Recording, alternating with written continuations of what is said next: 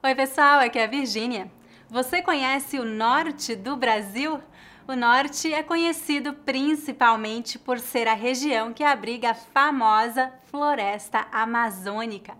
Nas últimas lições eu falei um pouco sobre as regiões Sudeste, Sul e Nordeste e nesta lição você vai aprender um pouco sobre o norte. Não saia daí!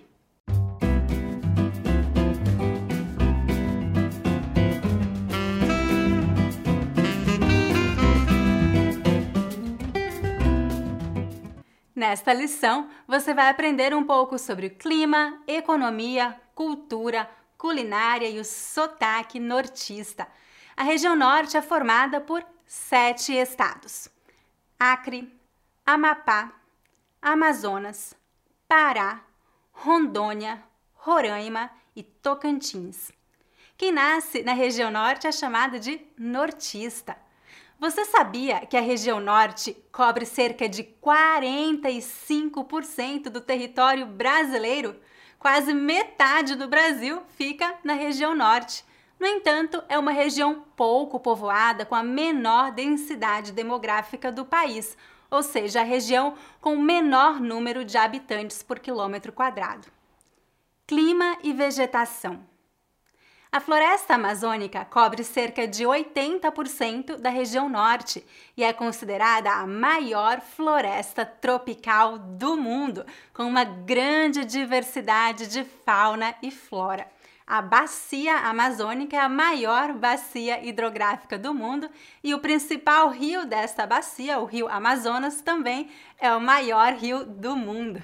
É uma grande pena que a nossa floresta, patrimônio natural da humanidade, grande motivo de orgulho dos brasileiros, está sendo devastada pelo desmatamento, especialmente nos últimos anos, devido principalmente ao agronegócio e negligência do governo.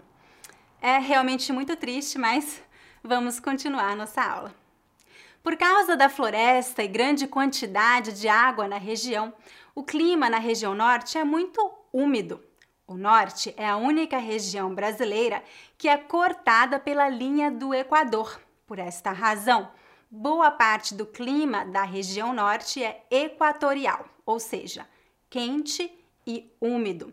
É como se o norte tivesse basicamente 2 estações no ano, uma estação extremamente chuvosa e outra menos chuvosa. Claro que há variações de um estado a outro. Economia.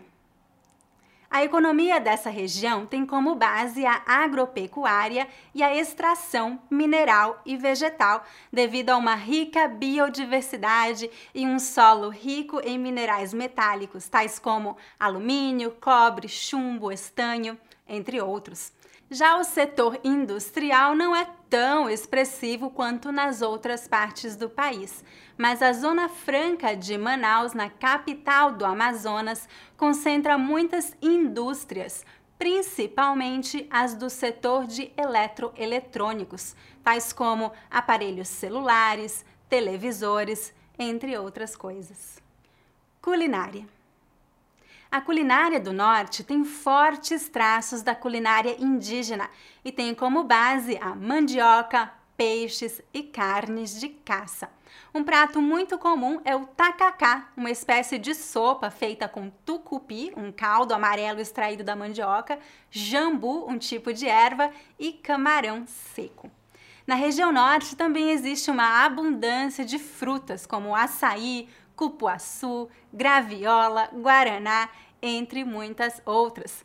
Temos também a famosa castanha do Pará, conhecida como Brazil Nut, fora do Brasil. Cultura. A cultura da região norte é muito rica e fortemente influenciada pelos povos indígenas. Há também muita influência da cultura europeia e africana. As 2 maiores festas populares do norte são o Círio de Nazaré e o Festival de Parintins. O Círio de Nazaré acontece no 2º domingo de outubro, na cidade de Belém, no estado do Pará. Trata-se de uma procissão católica em homenagem a Nossa Senhora de Nazaré. Essa procissão reúne cerca de 2 milhões de pessoas pelas ruas da capital. É sem dúvida a maior festa religiosa do Brasil e uma das maiores do mundo. O Festival de Parintins é uma festa popular do Amazonas com duração de 3 dias no mês de junho. Este festival traz a representação do Boi Bumbá, ou Bumba Meu Boi, que é um personagem do folclore brasileiro. Durante os dias de festas, as pessoas se reúnem no Bumbódromo para assistir ao desfile das duas agremiações, o Boi Caprichoso, azul, e o Boi Garantido, vermelho. Essas são apenas duas de tantas festividades e celebrações culturais, tais como a Festa do Divino em Rondônia, a Folia de Reis e a Congada no estado de Tocantins, entre outras. Não podemos esquecer também da diversidade cultural das tribos indígenas que vivem na Amazônia. A floresta amazônica é a casa de muitos povos indígenas, cada um com sua própria cultura. A relação e contato dos povos indígenas com as sociedades não indígenas varia muito de um grupo para o outro. Certos povos têm bastante contato com sociedades não indígenas, mas alguns povos vivem completamente isolados, sem nenhum contato com outros povos indígenas ou sociedades nacionais. Sotaque e linguagem. Para mim é difícil falar sobre a linguagem nortista porque eu nunca estive lá e não conheço muitas pessoas de lá, mas eu pesquisei um pouco para falar sobre isso com vocês. Uma das características da linguagem usada no norte é o uso correto do pronome tu. Eu acho isso muito legal. Lá no norte as pessoas vão dizer tu queres ou tu vais, que é a forma correta de usar o pronome tu.